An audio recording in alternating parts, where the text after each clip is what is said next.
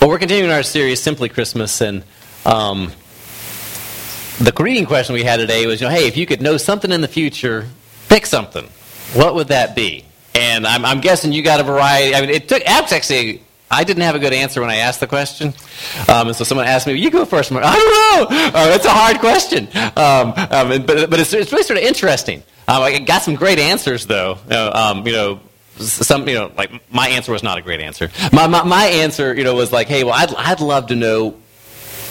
I'm an Auburn fan. I'd love to. I want to know an Auburn game that we come back and barely win, and it's just dramatic and awesome, so I can be there. So I can get the tickets and be there. That's what I want. I was like, yeah, that'd be great. I had someone else say, hey, I want to know how I'm going to die, when and how I'm going to die. I'm like, well, okay, that would definitely that'd be helpful information to have. So yeah, I mean, seriously. And then someone else said, I'd like to know actually who I'm going to marry. That just saved me a lot of hassle with dating and stuff. I'm like, brilliant. I mean, that's a good answer. I mean, you guys thought better than I did. So thank you for giving better answers than I could give. But if we know the future, if we know something that's going to happen out there, it can affect how we do things now, right? If there's something in the future we're committed, even if we can't predict the future, but there's something we're committed to, something we think, yeah, this is it. It affects what we do in the meantime. And I mean, no matter what it is, if you have a goal in life, I want to be this. This is where I'm going. Then you're going to work there. The outcome, the goal, something that we're focused on, affects what we do in the here and now. That's guys that are who are in school. Let's say you're in high school. You're thinking, hey, my GPA might affect college, so I might need to study. I need to on the ACT, so I'm probably going to take it several times. Or you're in college and you're taking classes like my GPA affects my scholarship. I want to stay in school.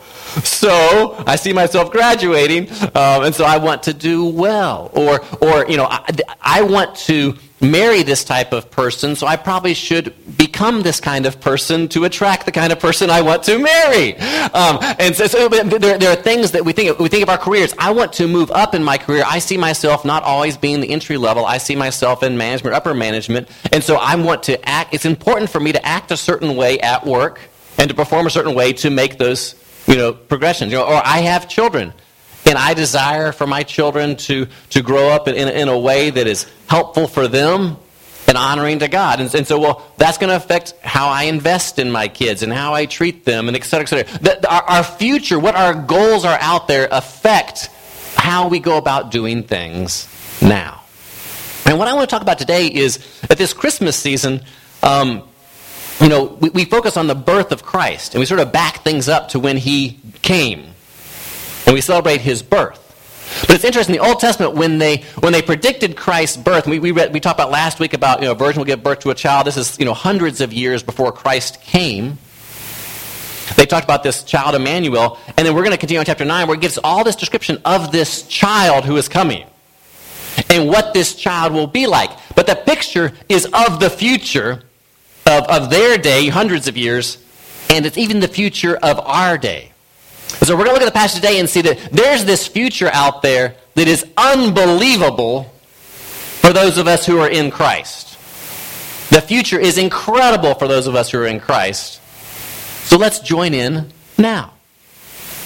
In Christ we have an incredible future. Let's join in now. Let's make decisions in light of that now, because that is our future, and the future is incredible. Okay, so that's what we're going to be talking about today.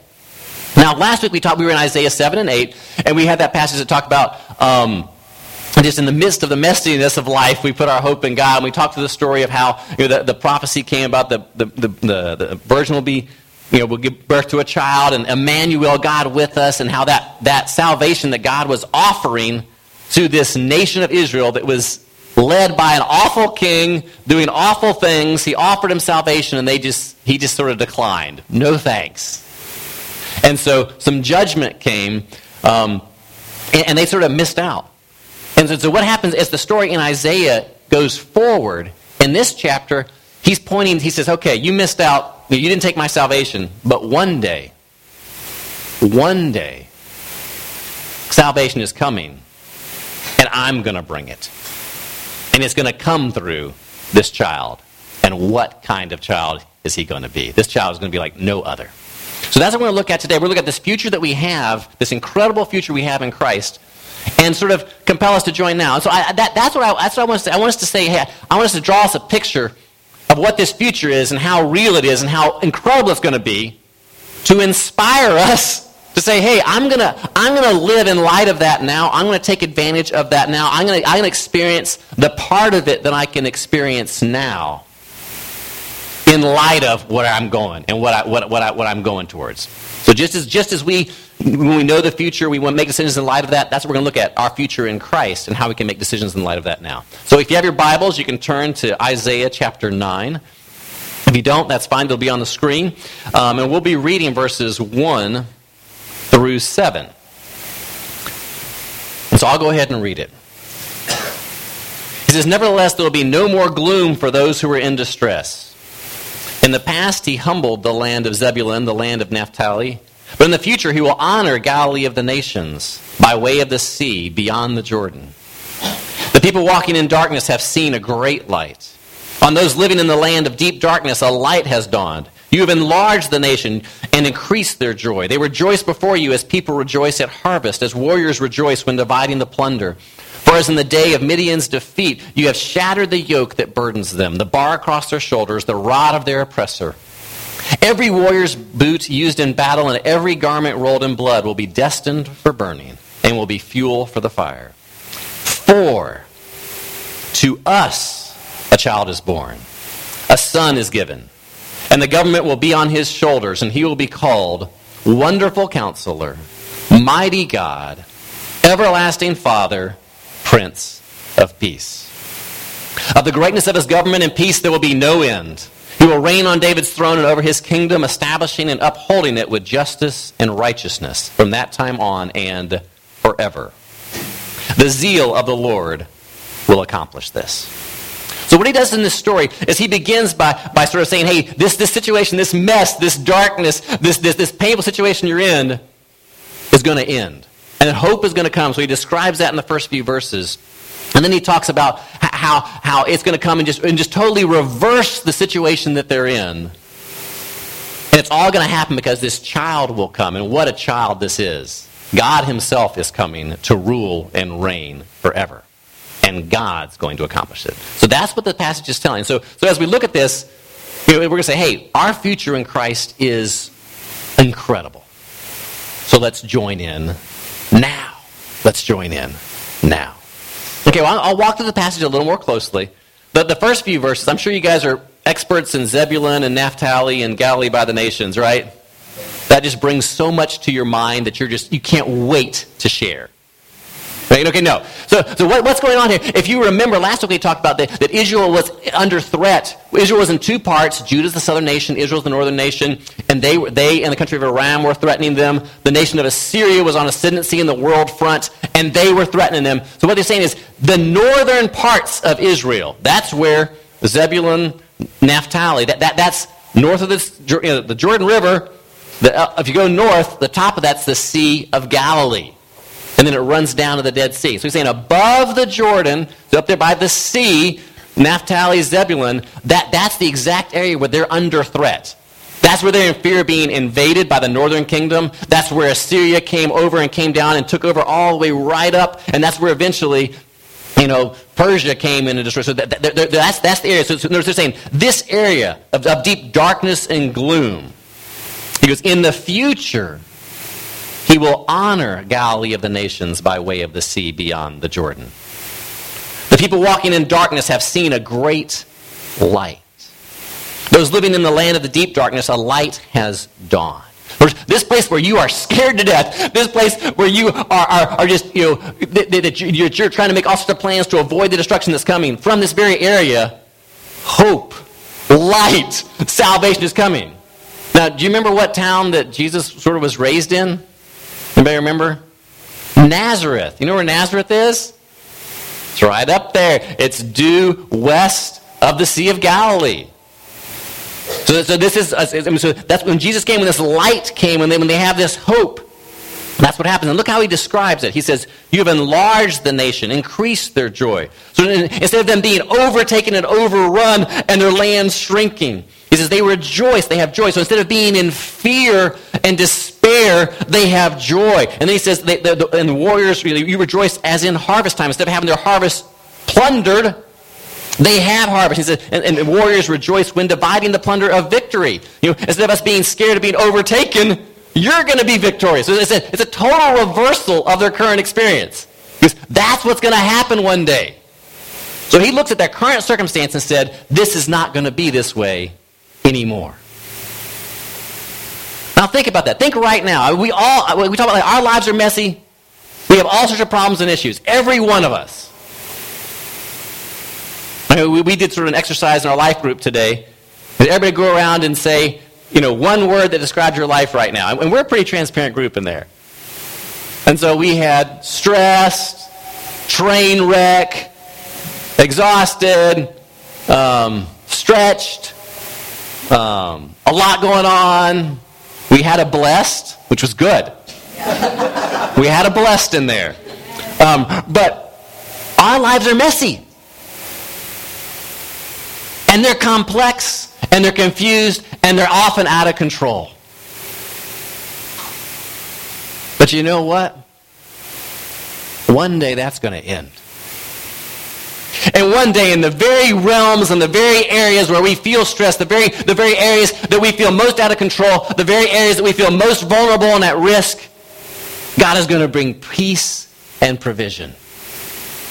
Isn't that incredible? That's what we have to look forward to. One day there's going to be a new heaven and a new earth, a physical existence, and it's going to be beautiful. Wow. So then he goes on to describe it some more. Verse 4, he says, just as in the day of Midian's defeat, and you guys all are real familiar with that too. You're like, oh, Midian's defeat, I know that one. When and where, boom, got it. Well, I didn't either until I looked it up. That's the story of Gideon. That's an awesome story. That's like when God whittled down the whole army to a couple hundred men, and through his provision, through God's action, they defeated an army of over 100,000 people, of all the eastern peoples that were attacking them. So he goes, for as in the day of Midian's defeat, you have shattered. This is what God has done. He has shattered the yoke that burdens them, the bar across their shoulders, the rod of their oppressor. Every warrior's boot used in battle, every garment rolled in blood will be destined for burning, will be fuel for the fire. I mean, they were under military threat. As a nation, we don't face that often. We don't really have people invading us. But for much of the world, that's a very real fear. And we've experienced it more in the last couple of years because we've seen the refugee crisis. We've seen people driven from their homes because of war. We see the constant bombing of Syria. And people have nowhere to go, no place to hide as bombs fall all around them. That's the experience of humanity. So when he says, there's coming a day when the oppressor's rod is broken, where the yoke of oppression is gone, where all the instruments of war will be useless and worthless and just burned because they will not be needed anymore. Those people go, oh, I can't imagine. I can't imagine a day where I'm not under threat. I can't imagine. That's a future that we have. That's what's going to take place in the new heaven and in the new earth. Well, how and why? How does this come about? And he says in verse 6, for unto us a child is born, a son is given. And the government will be on his shoulders. In other words, this child, he's referred to the child a couple times in 7 and 8 about Emmanuel, he will come. And now he starts telling who this guy is, what he's really going to be. Because he's going to be in charge. He's going to be in charge. He's going to run things. And what's he going to be like? Wonderful Counselor, Mighty God, Everlasting Father, Prince of Peace. That's the ruler I want. That's the ruler I want. Wonderful Counselor. Actually, that translation is a bit awkward. It's actually two nouns. It actually is like miracles and counselor in the sense of advisor. It's not counselor in the sense of someone who like talks you through a marital difficulty. It's a counselor who advises or gives input.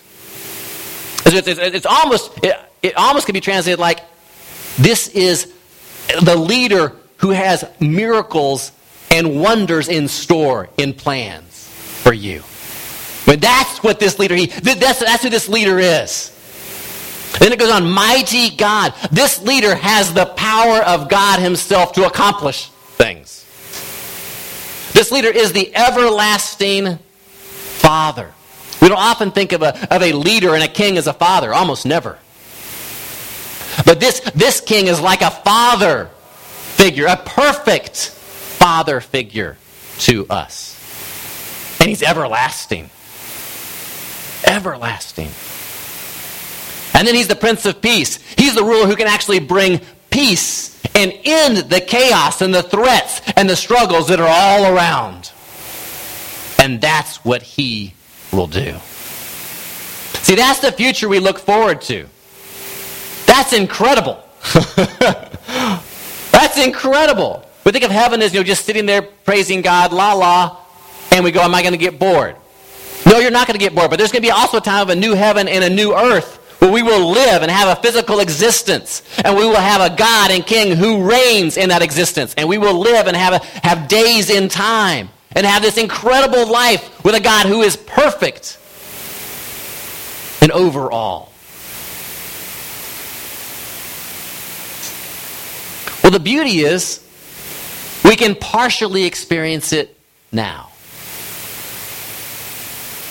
Because Jesus has come, has died for our sins, and has given us a relationship with him now. So we can join in now of what we will fully experience in eternity. It's sort of like we can be on the JV team now, and one day we're going to be in varsity. It's like we can be an intern now, and one day we'll be a full employee. It's like we can date now, one day we're going to be married. So let's experience him now. Let's come to him as wonderful counselor. Let's say, God, I believe that you have plans for me, and you are wise and good. So I'm going to trust you. I'm going to follow your plans for me. I believe you are mighty God, and you reside in me through faith. So I believe you will provide and can care for me. I believe you can, so I'm going to entrust myself to you. I believe you are the everlasting Father, that you care for me. So I'm going to lean on you. I believe you are the Prince of Peace, that you can bring order and safety out of the midst of the chaos in which I live. So I'm going to follow you.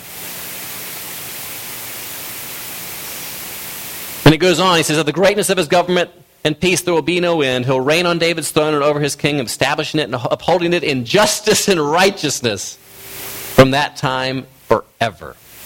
And I love the last part. The zeal of the Lord Almighty will accomplish this. He's gonna make it happen. He made the first part happen by sending his son to die on the cross for our sins, to do what we could not do. We couldn't save ourselves. We couldn't get out of our brokenness. And he sent his son to die for us, take the penalty we could not pay. He's given us access to God now. We have forgiveness. We have this relationship with God in the midst of our brokenness now. But one day, the brokenness will be gone. And we'll experience him fully. So that's what we celebrate at Christmas. Jesus is born. Emmanuel, the child who has been given. Wonderful Counselor, mighty God, everlasting Father, Prince of Peace. Let's join him now. Amen. Let's pray. Lord, we do thank you. It's overwhelming to think of this world without it being broken. It's overwhelming to even think of ourselves without being broken. Because we are. Thank you that one day,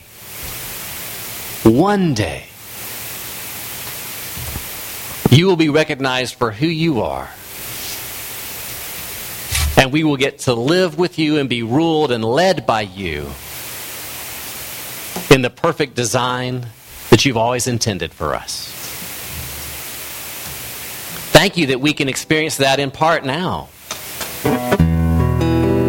Thank you that you give us forgiveness of sins, and in the midst of this broken world, we can experience you.